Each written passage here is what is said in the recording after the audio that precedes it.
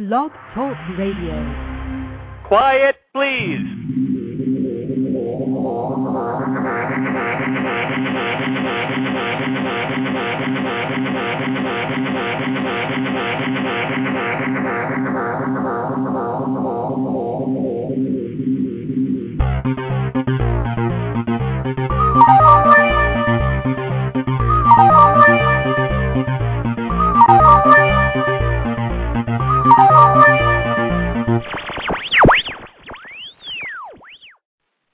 Welcome to Sikes Movie Beat, conversations with filmmakers where we discuss everything film and television. Here on Movie Beat, you'll learn what to do and what not to do when it comes to making movies and TV. We will talk to everyone in front of the camera and behind the camera, and I'll provide you with guests and information you're going to want to have, whether you're a filmmaker or a fan. And so now let's move behind the scenes here at Movie Beat. My name is Rex Sikes. I'm your host today. My guest is author and acting coach Eric Morris. He's written, I think he's on his 7th book now, but he's written many books that you know, Being and Doing, No Acting Please, among others. He's been a mainstay, an icon, a trendsetter in the acting world, in the film business, so I'm happy to have him as a guest. First, I got to welcome all of my listeners, tell you that the chat room is open, and if you're at the official website, you're at rexsikes.com. That's the address for Movie Beat. REXSIKES.com is my name, and you can become a subscriber to the website by clicking on the RSS feed right there at the welcome page. Movie Beat is really designed to be a resource for you. That's why I connect you up with professionals who are making it happen. We pull back the veil. We expose the man behind the curtain, like in The Wizard of Oz. We talk about insider information, secrets to how you can be more successful in getting your film projects made or your acting career launched. My listeners are people who are very well-seasoned and entrenched A-listers in the movie business, all the way to newbies and to fans. And so there's a little something for everyone. I really appreciate it when, if you're listening live, you make us a friend or you make us a fan, you ask questions, you chat with us in the chat room. But I love the way you support us, and the best way you can do that is to friend us, to fan us, and to leave comments right there where you're listening live. You can also post the information about upcoming upcoming speakers, people who are guests on my show, as well as once they've occurred, you can post about it on your Facebook wall, your MySpace wall, you can email it, you can tweet it, and when you do that, you are really helping spread the word for Rex Sikes Movie Beat's guests, because they're sharing their expertise with you at absolutely no cost to you. The least that you could do to reciprocate is to let the world know that this resource exists and to enable others to take advantage of it. And when you retweet or tweet about my guests, we certainly like that too. My Twitter address is Rex Sikes Movie BT. That's Rex Sikes Movie BT. The good news also, there's just a whole range of technical problems going on this morning. Windows not opening, process bars continuing to spin, not being able to bring my guest on. Just an incredible array of things that are going on, and Twitter not working. It's just very strange. But hey, that's showbiz, right? I wanted to give you some updates about what's going on. I am a contributor for FilmLad.com. That's FilmLad. That's Lad. Has a radio show in the South. It also streams worldwide on the Internet at FilmLad.com. I'm on every Wednesday right around 2 p.m. Central Time, 3 p.m. Eastern Time, noon Pacific. And if you want to go and hear a show after it's occurred, you go to FilmLad.com, you click on History, and you look for the date of the show. For example, yesterday was the 28th of April. It might have my picture. It might have that I'm one of the guests. Anyway, we talked about some really fascinating things yesterday, so I'm suggesting that you go and take a listen to it if you haven't. I will tell you about my upcoming guests later in the show. Let me suffice to say that Firestarter Films is coming up May 14th in the Milwaukee area at the Harley-Davidson Museum from 6 till 12 midnight. Check that out at firestarterfilms.com. You're going to want to go get all the information you can if you're in the area so that you can attend. and it's an evening of fun, food, films, filmmakers, networking, and I don't know of any other event quite like it. So you're going to want to be there. Peter Marshall, director, has got his The Art and Craft of the Director Workshop coming up in May 14th to the 16th in Vancouver. You can find information out about that at the Hot and Fun blog at rexsikes.com. So be sure to check that out. Kevin Sorbo's a celebrity golf tournament in Las Vegas in June, a World Fit for Kids, also has information at the Hot and Fun blog. Please check that out. Check out the articles. Check out the information on the incentives and all the different things right there at the website. Again, I just had windows closing down left and right. So what I'm going to do right now is I'm just going to stop talking about all this stuff, and I'm going to bring on my guest and see that I can get him on. It is Mr. Eric Morris. Hi, Eric. Are you there? Yeah, Rex, I'm here. Can you hear me? After all of that, you're there. That's good. I mean, yeah, I'm here. and you weren't, but because I don't know what's going on, but a lot of internet issues at this particular moment. But I'm glad to have you here. Last time we talked, this is part 2. I encourage all the listeners to go back and listen to part 1. And today I thought we would talk about the work. You know, your work has been to take people beyond the method, find the linchpins to make these things work for actors. And I really wanted to give you an opportunity to discuss that and share with the listeners.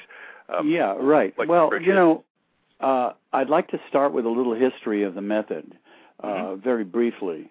Stanislavski is the father of method acting. He called it a system. I call my approach a system also. And method is an American term, actually.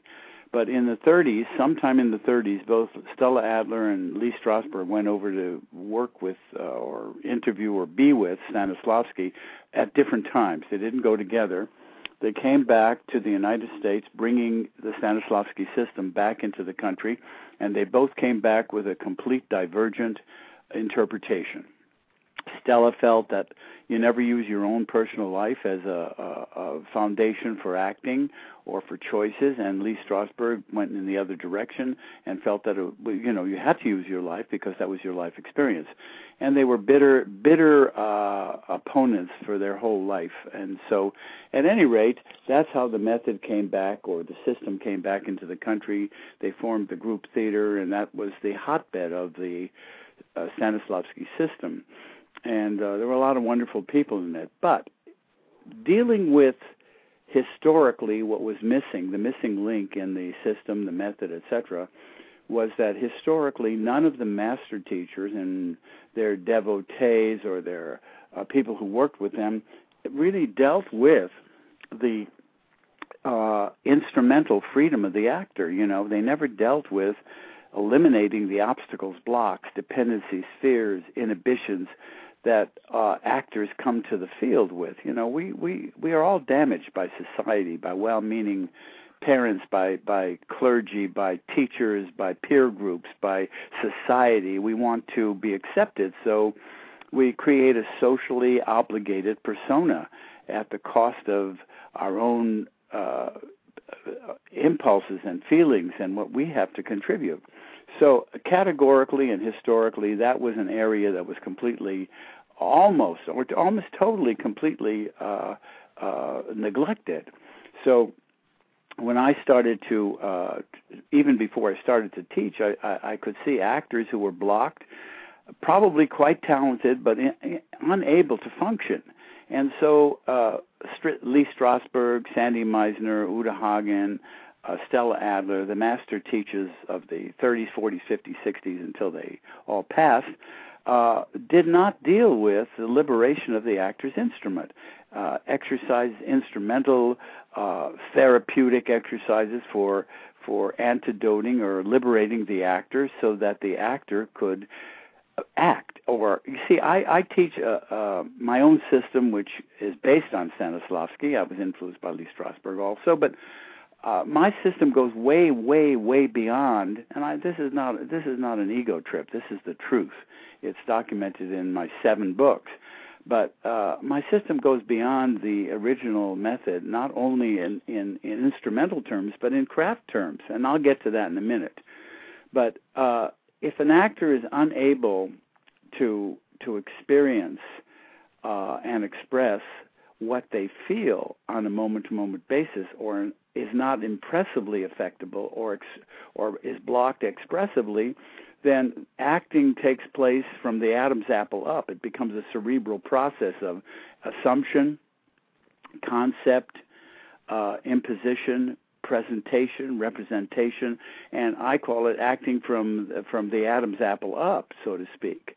It's a cerebral process that doesn't come from a visceral, organic, emotional place. So I spent years and years. In December, it'll be 50 years since I started teaching. That's a half a century. I cannot believe that. When I think about it, it's almost unbelievable and scary to me. But at any rate, what I have done is I've innovated and created.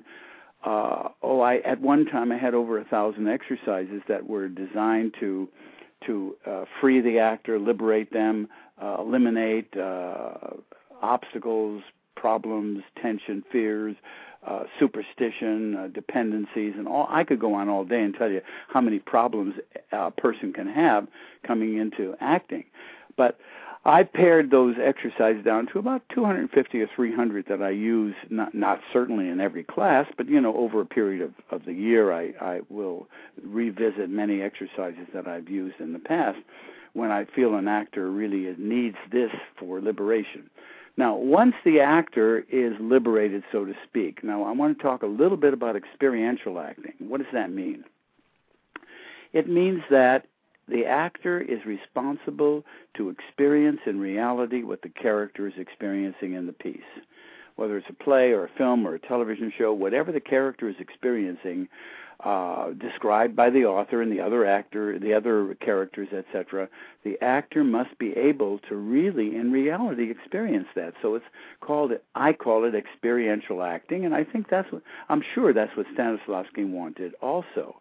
But the method or the system or the approach was not clear enough, was not specific enough, was not dimensional enough to give actors the tools to be able to do that. But the actor cannot do that unless he or she is liberated instrumentally, open. They are impressively affectable and free to express whatever affects them, so to speak.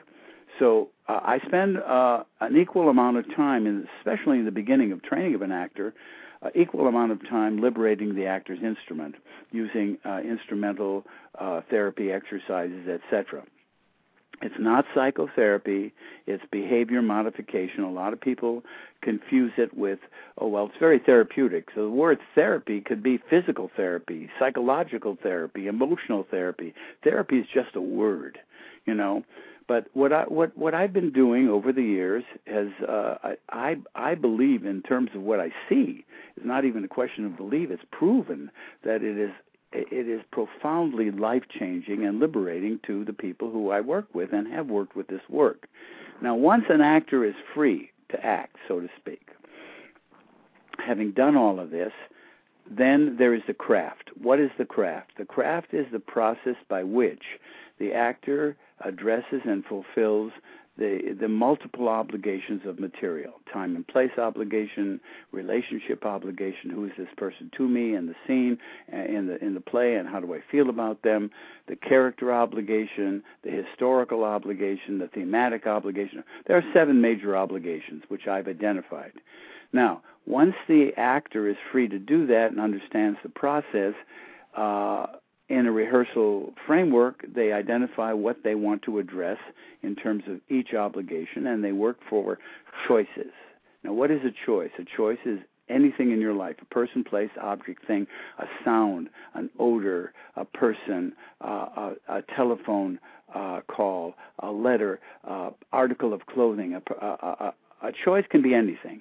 And once the actor selects a choice that will stimulate the life, that will fulfill the obligation he set for himself, he has to create that choice using what I call a choice approach. Now, I have, over the years, created 31 choice approaches. Some of them I had when I left class, like sense memory. It's a Stanislavski thing, effective memory.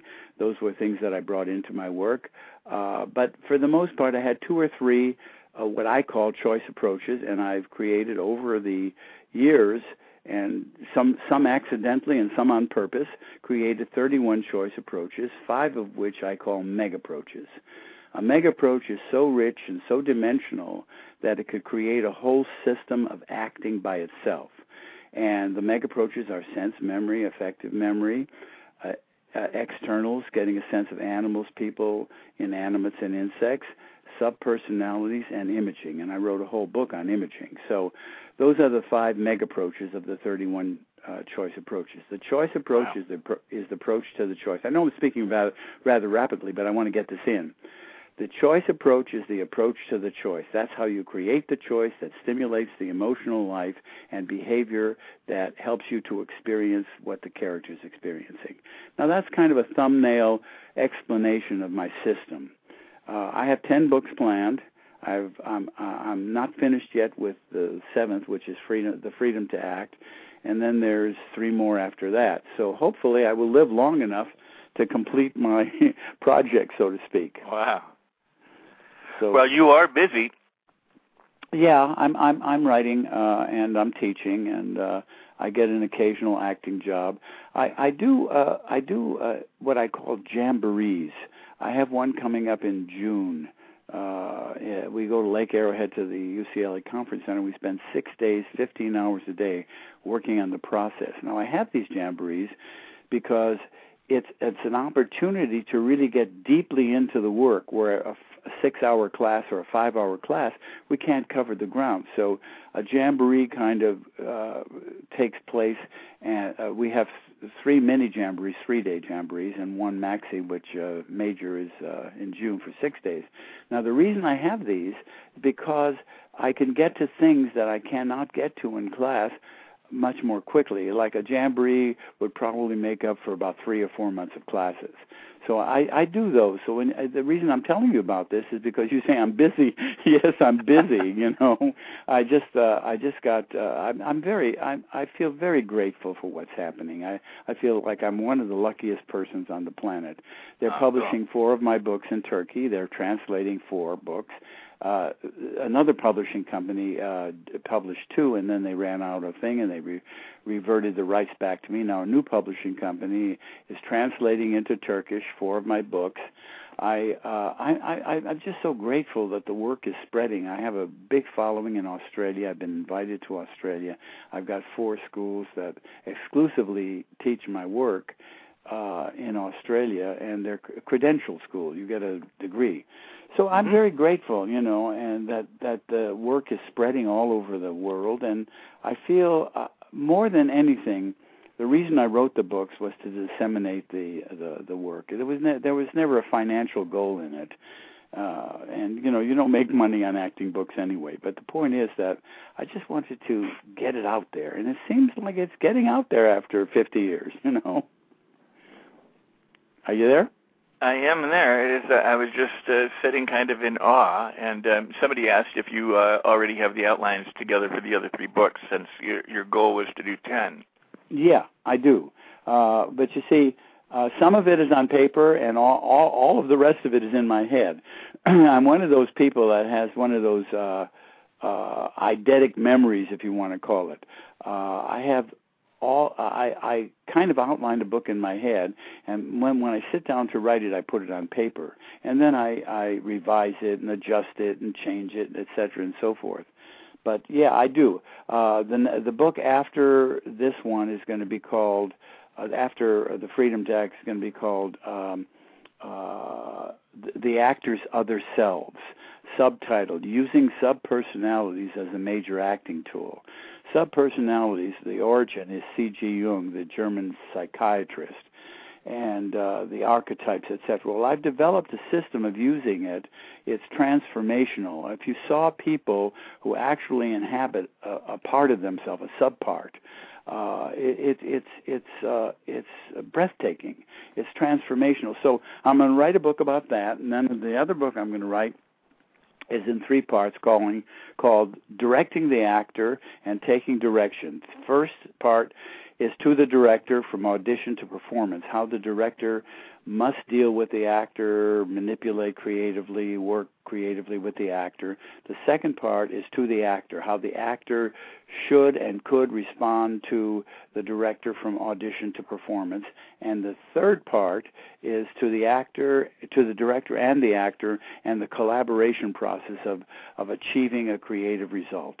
That's the book after the Subpersonalities book. And my last book is called An Actor Journalizes, the 6 journals an actor should keep, a daily journal, a subpersonality journal, an obligation choice and choice approach journal, etc. So those are my 10 books, and unless I get re-inspired, I've been working on something recently that I'm going to include in this Freedom to Act I call Resurrecting the Inner Child, which I think is a mandatory responsibility for every actor, to revive the childlike willingness to believe, to pretend, to fantasize, etc. Most people, as they grow up, lose that. So I'm working on techniques to revisit that, re-stimulate that, open those capillaries up again, resurrecting the inner child. That's going to be part of Freedom to Act. So essentially, I'm working, and, I have, I was talking to my wife, and I said, after these 10 books, I'm going into fiction. I'm going to write fiction. So get ready. If I live long enough, I'm going to do that. Very cool. Anyway, Eric, that's been my life. Well, that's awesome. You know what, Eric? I'm going to take a halfway point break now. We've got a few minutes before we actually get there, but I'm going to do it now so we get it out of the way rather than do it later. Sure. You're listening to RexSikes.com, RexSikes.com, the official website. All of these interviews are also available from the iTunes Store as podcasts, but you can listen to them live, and you can listen to them archived right from the website at the interviews blog at RexSikes.com. I've got fabulous upcoming guests. Tomorrow's guest. Well, actually today, there's 2 interviews today. An hour after Eric, we will be having on Allen Gansberg. He's an author, producer. He's the dean of the Columbia Film School. He's a film historian. He's been on before. He'll be back. We'll be talking about the movie business and more. Producer John Paul Rice will return after him, and that will wrap up this week of interviews. He will be on tomorrow. Remind you to go back to filmlad.com and listen to my interviews over there. Every Wednesday, so if you want to look at the calendar and just go back through, there's, I think, 4 of them there right now. You can go back and listen to those interviews. I got to tell you about this website. It's www, of course, movieset.com, MOVIE set.com /Woody's World, WOODYSWORLD. That is a pilot that I'm producing with Ron Coleman, who also directs Woody's World. It is at movieset.com /Woody's World, and there you will see the blog, you'll see the cast, you'll see the crew, and we'll be adding to it as we are in production.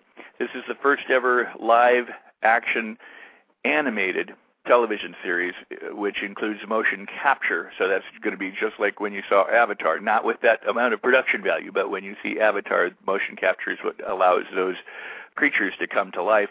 And we'll be taking you on a journey through Woody's World, through MovieSet. And you can also go back and listen to Colleen Neidstedt, who is the CEO and founder of MovieSet.com, right here on Rex Sikes Movie Beat. So stay tuned for my upcoming interview today and tomorrow. Then we go into production. Then I'm in New York, and then we're back with regular interviews. So I appreciate your support, and I appreciate you hanging in there. And we're going to be coming right back now with Mr. Eric Morris. Eric, in the earlier days, somebody could pick up like I picked up. I mean, I was one of your students in your class, and at the same time I picked up, for example, No Acting Please. I picked up Being and Doing. I picked up some of the other books early on, and they were loaded with exercises that an actor could do at home or in class to better tune their instrument or free up their instrument so that they could act or not act, as the case may be. Right. Yeah. And so in the remaining time, we've got, about 30 minutes or so. Can you talk about that work, what the listener can do, I guess in the privacy of their home, to incorporate, and I always think that it's always better to have a guided coach. It's like if you're going, to travel, if you've got somebody who's been there before you, they can show you all the wonderful sights as well as the pitfalls. So I believe in training. I believe in workshops as seminars. But in lieu of that, if they're not going to be in your workshop anytime soon, what can they do to make use of their work where they're at? Use of your work where they're at. Yeah, okay. Well, let me just say there are 500 exercises, 500 plus exercises in the 6 books that are in publication right now, and there'll be more in the 7th also, many more. So if an actor gets, let's say, No Acting Please, and the companion piece, which is another book called Irreverent Acting, it's the complete circle of the work, actually. It deals with the theoretical underpinnings of the process that I've created and teach, and it has exercises for liberating the instrument, and the whole 3rd chapter of No Acting Please is sense memory, how to do it. There are 100 questions in it, sensorial questions that you sit and do with a cup of coffee, something to eat or drink, so you can employ all 5 senses. And Irreverent Acting is all craft. So the 2 books together really form the circle of the work, the instrument and the craft. And the other books go on from there. But, yes, an actor can train himself, of course, with supervision. It's a lot better. But you see, excuse me, I have teachers who are teaching all over the world. I have somebody in New York, Anthony Vincent Bova, teaches my work. He's been with me for the most part of 20 years. He has a school or a workshop in New York, Anthony Vincent Bova in New York. I have people in Australia at QUT, and which is Queensland University of Technology in Brisbane. And then I have several teachers who are teaching at ACTT, Actors College of Theatre and Television in Sydney. And then there's some people in Melbourne, private teachers who are teaching my work also. And I have people who have kind of splintered off here and are using my work. And so there must be a multitude of teachers out there who directly studied with me or have gotten the work through the books and are teaching it. I understand there's somebody in Turkey teaching the work from the books, et cetera, and so forth. I just got a call. So it isn't just me doing it. My wife teaches. She's brilliant. She goes all over the world working with actors on movies, et cetera. And so there are a lot of people out there that teach my work that have actually been exposed to being in the classes and workshops. But the books are an incredible asset to life, like in Being and Doing, which is a workbook for actors. If you just open it to whatever's on that page and do the exercises on that page as a kind of a daily process, that in itself will grow the actor, will open up the capillaries of expression, and also deals with instrument and craft. So the books are invaluable. By the time you get to Acting, Imaging, and the Unconscious, hopefully you've read the other books. It's dedicated to the exploration of how you can peak the unconscious. You see, 95% of our real talent lives in the unconscious. Only 5% of our talent is actually consciously produced. So actually the goal is, like the 4th book is called Acting from the Ultimate Consciousness, which is the precursor for Acting, Imaging, and the Unconscious, which means that there are techniques for consciously sinking a shaft into the unconscious and bringing up all of the wealth of that incredible genius that we all are. Everybody's a genius in the unconscious. If you can tap into that and liberate that unconscious flow into your, into your acting, into your living, you become a very dimensional, exciting artist and person. So the books are invaluable for actors to really work on, which brings up a thing that I want to talk about. You see, so many actors think that if they take a college class, they do a couple of plays, and they learn how to memorize lines, and assume behavior. That's acting, you see. Acting is a 24-hour, 7-day-a-week, 365-day-a-year responsibility. The process of acting is more complex than brain surgery or heart transplant surgery. You know, somebody would laugh. I guess maybe a doctor would laugh if he heard me say that, but it's true. You're dealing with the most complicated instrument known to mankind, the human condition, the human nervous system, the brain, the mind. We still don't know what part of the brain the mind exists in. I mean, Jung said the unconscious was his life's work, and he still didn't understand it totally or to a large degree. What is unconscious is unconscious, and how can we know what is unconscious if we don't know what we don't know, so to speak? But you can access it, and you can liberate it up into your behavior and into your acting, into your relating to character and fulfilling responsibilities and obligations. But most actors don't realize that 24 hours a day you're an actor, and you have to be in training. I've been an actor for 60-some-odd years. I'm still training. I do sleep work. I do dream work. I do lucid dreaming. I write my dreams down. I learn from my dreams. Dreams are our greatest teachers. It's a direct conduit into the unconscious. I order up dreams. I participate, not every night. I don't have lucid dreams every night, but when I do, I participate in my dreams, and I can manipulate and change them. That's an incredible connection with the unconscious. This is so exciting. I'm sitting here on this telephone talking about this, and I'm getting excited about stuff I've been doing for years. It's incredible. But, you know, our dreams are our greatest teachers, because they really tell us and they educate us as to what's going on in the unconscious. That's the direct conduit.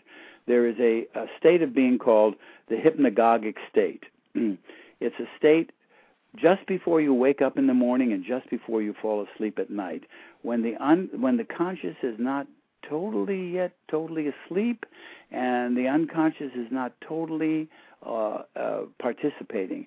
It's that fine line between the two. When you get these incredible thoughts, you say, "Where did that come from? What is that?" You know, that's the point at which the unconscious and the conscious are the closest in proximity to each other. And if you can grab like a wisp of smoke, those times in the hypnagogic state, you can get insight into what the unconscious is doing, you know? It's just, Rex, it's so terribly exciting. I can't, you know, I'm sitting here getting goosebumps talking about this work, you know? Well, if I may share a couple of things and then propose something in a question. One is that in terms of acquiring skill, you know, for most people, there's a place at which they don't know anything about it, like riding a bike. They don't even know that they can't ride it, and then they discover a bike and decide that they'd like to ride it, and they hop on the bike and find that it's really hard, and there's a lot of things they have to coordinate. They don't do it in isolation. They don't just practice pedaling behavior and practice steering behavior. They kind of jump on, but they consciously have to shift their attention to different aspects of that while learning balance and learning forward locomotion. And it takes some time, and they fall off, and they do all that. But eventually, through practice, they acquire the skill of getting onto the bike and driving over to a friend's house. And then ultimately, one day they hop on their bike, they ride to their friend's house, and they were thinking about all these other things, and they do it unconsciously. It's second nature. They don't have to think about it. Their conscious can be involved, for example, when need be, you know, but they're now operating in a different fashion than they were prior to having learned it.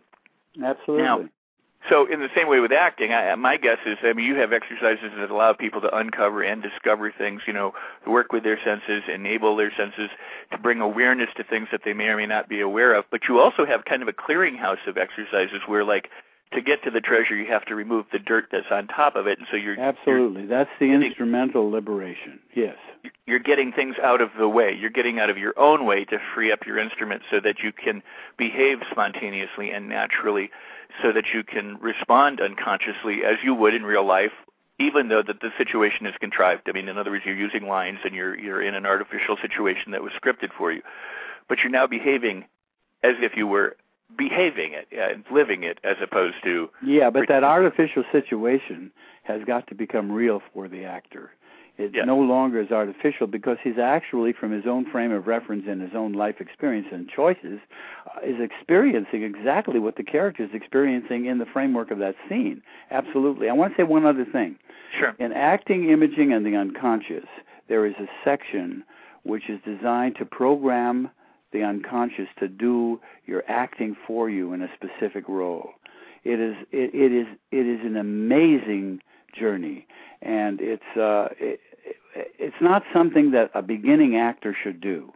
But as you grow and evolve, and you really train your instrument, and you start dealing with conscious peaking the unconscious, this is so avant-garde, and it's never been approached in acting that I know of in the history of acting since Thespis 3,200 years ago. But if you really know how to program the unconscious to really liberate itself into the addressing a role, a character, and a thing, it is the most amazing transformational experience an actor can have. But it's not something that you start out with. It's something that you come to after you've done a lot of instrumental clearing, after you've become liberated, after you learn the craft, the obligations, the choices, the choice approaches. Then you can start to matriculate and advance into that area of conscious-unconscious communication. You know. Well, I would liken it. I mean, again, the analogies may suffer, but I would liken it to like a world-class athlete in that when they're performing and they're at the top of their game, and they are behaving in that fashion where they are, it's beyond consciousness, that they have all of the, the intrinsic reward for being in those states of consciousness. And reaching those peaks of performance can be outstanding, and the novice just doesn't experience that until they're at that place. They're busy at the. So the lifetime. This is a journey of a lifetime. I train people, and after 2, 3, 4 years of really hard work, they become journeyman craftspeople, journeyman craftsmen. But to become a master at anything, it takes the better part of a life, a lifetime. It's a journey. A master at anything, how many 8-degree black belts are there, or 7th-degree or 9th-degree? You can count them on 2 hands. That's the journey of a lifetime. But it's a wonderful journey. It's a fulfilling and satisfying journey. It's people who want to act. Another thing I want to just bring up: the greatest percentage of people who are attracted to acting are attracted to it for most of the wrong reasons. And I want to be seen. I want to look at me, look at me, look at me, love me, love me, love me. This is a way that I can achieve visibility, recognition, etc. All of those things are wonderful things to evolve in your life, but that's not the reason to choose to be an artist or to be an actor. You have to fall in love with it, I've worked with, I guess about half a dozen champions. And these people, these champions that I've worked with, like Arnold Schwarzenegger, Joe Louis, who was a karate champion. I knew Joe, yeah, cool. Yeah, Beyond You, etc., and so forth. I've worked with Eric King, or Eric, I forget his last name, the little king of Kung Fu. And Eric Lee. Pardon me? Eric Lee. Eric Lee, of course. Yeah, I've worked with all of these. We were in class together. Yeah, that's right. I worked with all of these people over the years. And to the last one, I would ask this question, including Arnold. How do you become a champion? How do you become a top of the game you're in, the top of the athletic, or the dancer, or the whatever you are? And they all gave me the same answer, maybe in different words, but the same answer. And you know what the answer is? You have to fall in love with the training. You have to find a way to fall in love with the training process. That's how you become a champion. That's how you become an expert. That's how you achieve the kind of success we're all after. You have to fall in love with the training. Arnold told me a story. I got Arnold Schwarzenegger. We worked together for a year. I love Arnold. Arnold Arnold's a prince of a man. He's one of the brightest people I've ever known, and he's one. If Arnold likes you, he has a heart as big as Texas. Now, I'm not doing a commercial for Arnold, but a lot of people see Arnold in a very different light. I think he's extremely talented, and if he wanted to be a serious actor, he could. Well, when he was in Austria and he was in training, the gym was closed on Sunday, and so he broke into the gym through the skylight, shimmied down some kind of a pole, and worked out in the gym because it was that important for him not to miss a day of working out. I mean, this is dedication, you know. Baryshnikov made a statement. He said, if you miss one day of training, it takes you 3 days to get back to where you were before you miss that day. So, I mean, you know what I'm saying? This is a commitment. This is a commitment to training and growth and evolution and being serious about it. You know, I've done 100 films. That's television included. I've done 20, 30, 40. Lost count. Equity plays, etc. And you know, I'm not a household word as an actor. I'm not a star. But you know, I love my acting career because it made me the person I am. It dimensionalized me. I've been very fulfilled with my acting. And so, you know, it all depends on what you want and what your goals are. You want to be a movie star, or do you want to be a movie star and an artist, or do you want to be an artist and whatever road it takes you? I've had long conversations with Jack Nicholson over the years. We studied with Marty Landau. He came and worked with me for a couple of years, more as a contemporary than a student because we were contemporaries. And we have conversations, you know. I talked to him about the things he did on The Departed. We had a long conversation about how he approached certain scenes. And, I mean, this man is a superstar, and yet he does the work. He works. He commits himself to making it real, to working for things that dig down into the viscera of who he is and brings it up. I mean, you know, at some point an actor can say, I can coast. Well, Jack doesn't coast, and either does Robert De Niro or Al Pacino or any of the method-type actors that are out there. They don't coast. They work. They work. Let me ask you about that. I have actually two questions. One is, the first would be, and we've got about 15 minutes remaining, Eric, but the first would be, intuitively, people seem to know the difference between good and bad acting. They may not absolutely. They may not be able to voice it, but they go to a movie and they don't even know how you get to it, but they can recognize it. Yes. Right. So what is the difference? And two, when Nicholson or anyone does the work on a character, what are they doing? I mean, in other words, we hear that, I've done the work, I've done my background, I've done my research. Well, what are they doing that would enable the listener to understand more about that process? So you're making me laugh. I don't. I'll tell you why I'm laughing. It's like saying to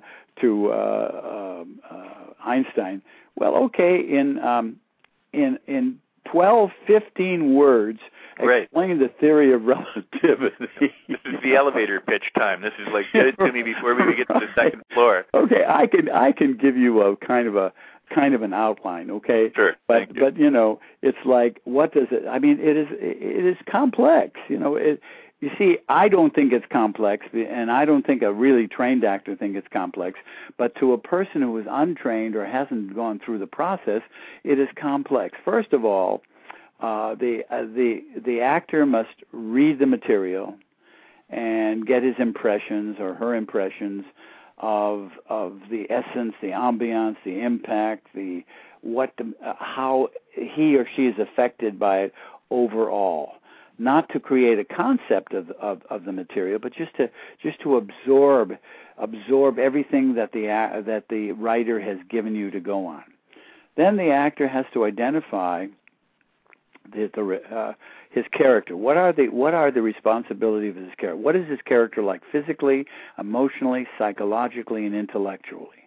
Then the actor has to identify how he or she is like that character, and how he or she is unlike that character, and what they have to do creatively in terms of craft to liberate the things about themselves that are like the character, and to create choices that will stimulate things about them that are not like the character. For example, let's say the character is very basic and very visceral and very animal-like, and the actor approaching this part, like View from the Bridge, Eddie in View from the Bridge, approaches this part, is not at all a stevedore, does not load ships, is not kind of like muscular, is not physical that way, but that's his character responsibility. Well, that actor can then approach that character element obligation by working for an external, an animal, a gorilla, a primate, and then get a sense of that animal and translate it into human behavior, thereby fulfilling that character element. Rex, I'm just on character. I haven't dealt with relationship responsibilities, subtextual responsibilities. I haven't dealt with the emotional life of the character. I'm just talking about one element. So when you say, what can an actor do? How does an actor approach it? If he's a trained actor, he kind of takes it one step at a time. First, starting with the character, maybe, starting with time and place, starting with the relationship elements, depending on what the material is most heavy with. You know what I mean? Is it a character-driven piece? Is it a relationship-driven piece? Of course, there's always character, even in a relationship-driven piece. So essentially, there's an awful lot of facets and elements an actor has to deal with knowledgably. So when you say what can an actor do to approach the character, and I laughed. I wasn't laughing at you. It just believe me, I wasn't, Rex. I was just laughing because it's like asking Einstein to explain the entire relativity in 12 words or 2 sentences. It's so much more complicated than that. However, like you pointed out before, a master athlete doesn't have to think about what they do because they have created the ability to do it consciously, unconsciously, etc., etc. Now, after 10 years or 5 years or however long an actor's been in training, dealing with what I'm talking about is a piece of cake. I mean, in comparison to an actor who doesn't know how to approach material. But there are 7 major obligations: time and place, relationship, emotional, character obligations, thematic, historical, and subtextual. Now, not all of these obligations relate to every single piece of material, because if it's a contemporary piece, there's no historical obligation. If it's the part where the character has to deal with the author's intentions or the author's statement, the thematic part, there might not be a thematic. You see, most writers, or Shaw was famous for this, George Bernard Shaw, he would pick one character to be his mouthpiece. He would pick one character behaviorally and expressively to carry his theme or his statement. Now, if that exists in a piece of material and you are the character that the author has selected to be his mouthpiece, you have a thematic obligation. And that thematic obligation is not just a cerebral thing. It's something that you have to create in reality terms. Give you an example. This is a play written by a Russian writer, and it's very anti-communistic. It really devastates the whole concept of communism. The main character is a staunch communist, and the author selects him as a mouthpiece to show the evils of communism. He's fanatic, he's insensitive, he's willing to sacrifice people for the cause, and so the author picks Ivanov, let's say, I made that name up, Ivanov, to carry his statement, through the thematic part of the obligation.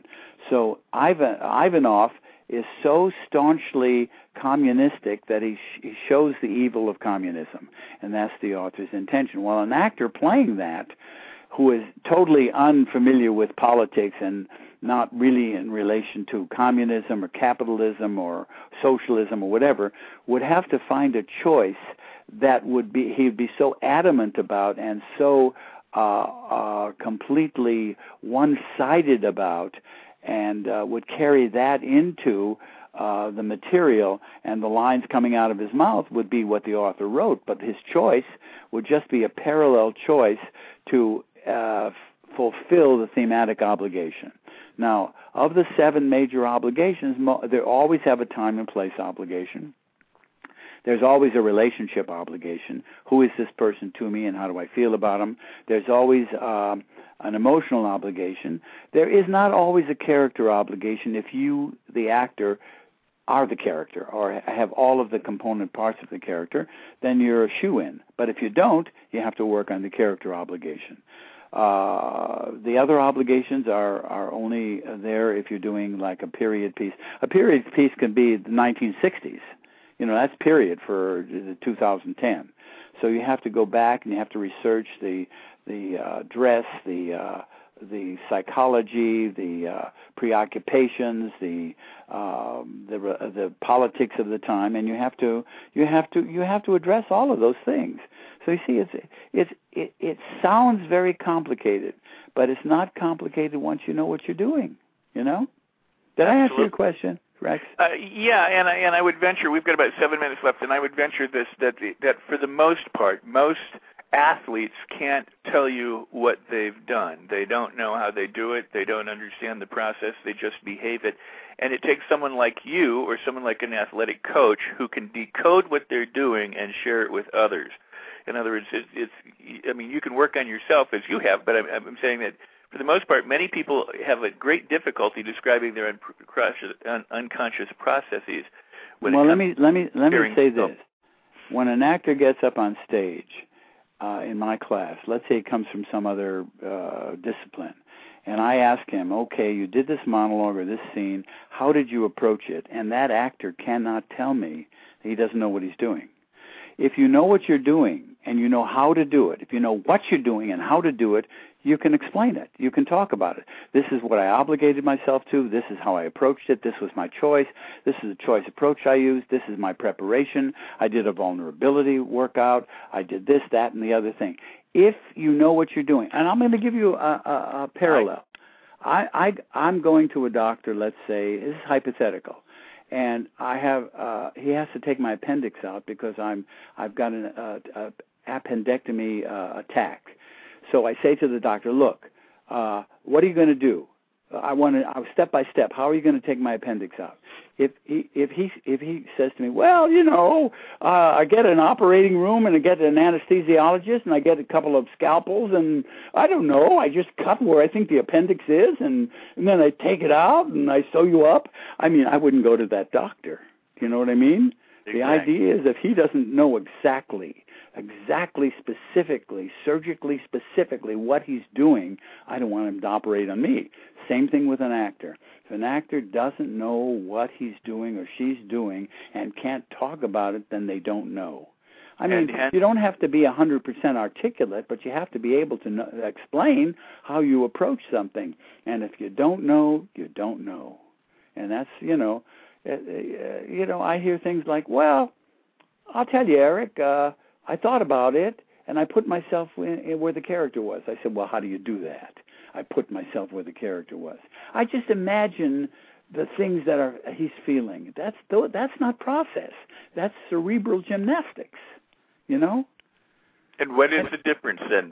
And we only have about 4 minutes, but what is the difference between, just for the listeners so they understand the difference between the cerebral gymnastic and process? It's not a mental game that they're playing. What happens? Where's the transformation? What's the difference? What's the difference between, the cerebral process is the assumption of behavior, the imposition of behavior, conceptually imposing it, and the visceral experiential process is really experiencing the feelings, the emotions, the impulses, the thoughts of the character from your own frame of reference. It's a visceral process. It's an organic, emotional process. The mental gymnastics is the conceptual approach to acting. You assume behavior. You're angry, so you make yourself be angry. You're confused, so you impose a state of confusion. But you're not confused and you're not angry. You're representing it. You're imposing it. You're conceptualizing it. It's not real. It's acting rather than experiencing. And that makes perfect sense. That actually does. And as does the idea that people can track through their own process. As you mentioned with the doctor. So that's good, because what we're finding then is in order to be a good professional artist, there are things that you need to have available to you, and one is the things that you just described. Now, but that also goes to say that there has to be some, and I'm sorry about this, there's like 2 minutes left, but there has to be some kind of safeguard. In other words, if I'm playing the killer, I may have all those impulses, but I'm not going out. I've accommodated that. I call it the 11th level of consciousness. On the first 10 levels, you're actually experiencing what the character is experiencing, and on the 11th level, I chose that number. On the 11th level of consciousness, you know what you're doing, and you're safe. There is that safeguard. You don't really kill the actress at the end of the second act when you're strangling her on the floor, because your 11th level of consciousness knows what you're doing. But on the first 10 levels of consciousness, you are totally experiencing it. Get it? Now, you develop that 11th level by virtue of doing the work and evolving as a craftsperson. And it's really an interesting process. I mean, someday, somewhere down the line, more actors will be experiential and less actors will be conceptual. Mm-hmm. Eric, that is great. Again, we got about 2 minutes. So in the 2 minutes or the minute and a half that we have, the idea that they're experiencing all of these things, for some, because I see the questions coming, couldn't they be spending a lot of time in pain and anger? How does this become a clearinghouse for them so that they're not screwed up? Yeah, 11th level of consciousness. What I said. You walk. Okay. Well, you're not a machine. You're going to have some carryover. You're going to have some impact on it, but you walk out of it. A choice that makes you miserable and depressed has an antidotal choice. You walk into one room and you're using a choice. You're depressed and you're angst and you're down low, and then you finish the scene. You walk out of that and you work for a choice that liberates you and makes you high. You do a Pollyanna exercise, or you do something to take you out of that realm of emotionality. So in other words, heads at one side of the coin, tails on the other. You have some 100,000 different choices you can use to take you from one place to another. That is awesome. That is really, truly awesome. I appreciate it so much. Eric, you are fantastic. I'm proud to have known you all of these years. I want to have you back sometime again for another show when we can. Anytime. And continue writing and continue coaching, because you're awesome. Anytime, and you're awesome too. So we're both awesome. Okay. Eric, thanks so much. Have a really great day, and like I said, keep writing and keep doing, because we need more of it. Thanks for the opportunity, Rex. You bet, Eric. Thank you. That is Mr. Eric Morris, and my pleasure to have him on. Fascinating stuff. Fascinating, absolutely incredibly intriguing. And if you haven't been in one of his workshops, it's too bad for you unless you can get into one of them, because they are. It's been many years since I was there, but they were quite the experience, and especially as an actor, they were a good experience to have. So again, I want to remind everybody that I've got another guest coming up. Mr. Alan Gansberg will be up in just about an hour. If you're listening live in the chat room, or you got some friends you want to tell, or you want to post it on your Facebook walls, or you want to tweet about it, and please go ahead and tweet about Eric's interview and post it on your walls and spread the word that if you leave and that kind of thing, because that's how we get the word out. Help me get the word out if you like these shows and these interviews. I sure appreciate it. Tomorrow, or the next interview in the queue, would be Mr. John Paul Rice, the producer. He's coming up. I've got lots of exciting guests coming up in the future, so stay tuned and keep sharing, and check out the interviews blog for guests, upcoming guests. And there are a lot that are not yet listed, partly because I go to New York and Woody's World. Again, that website is movieset.com/Woody's World, WOODYS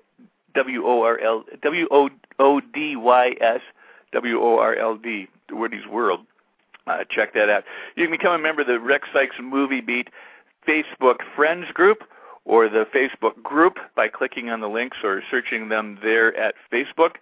And everybody, I want to say have a fabulous day. Make your movies, complete your projects. Until we meet the next time, that is a wrap. And we'll be meeting in an hour if you join us then. That's a wrap.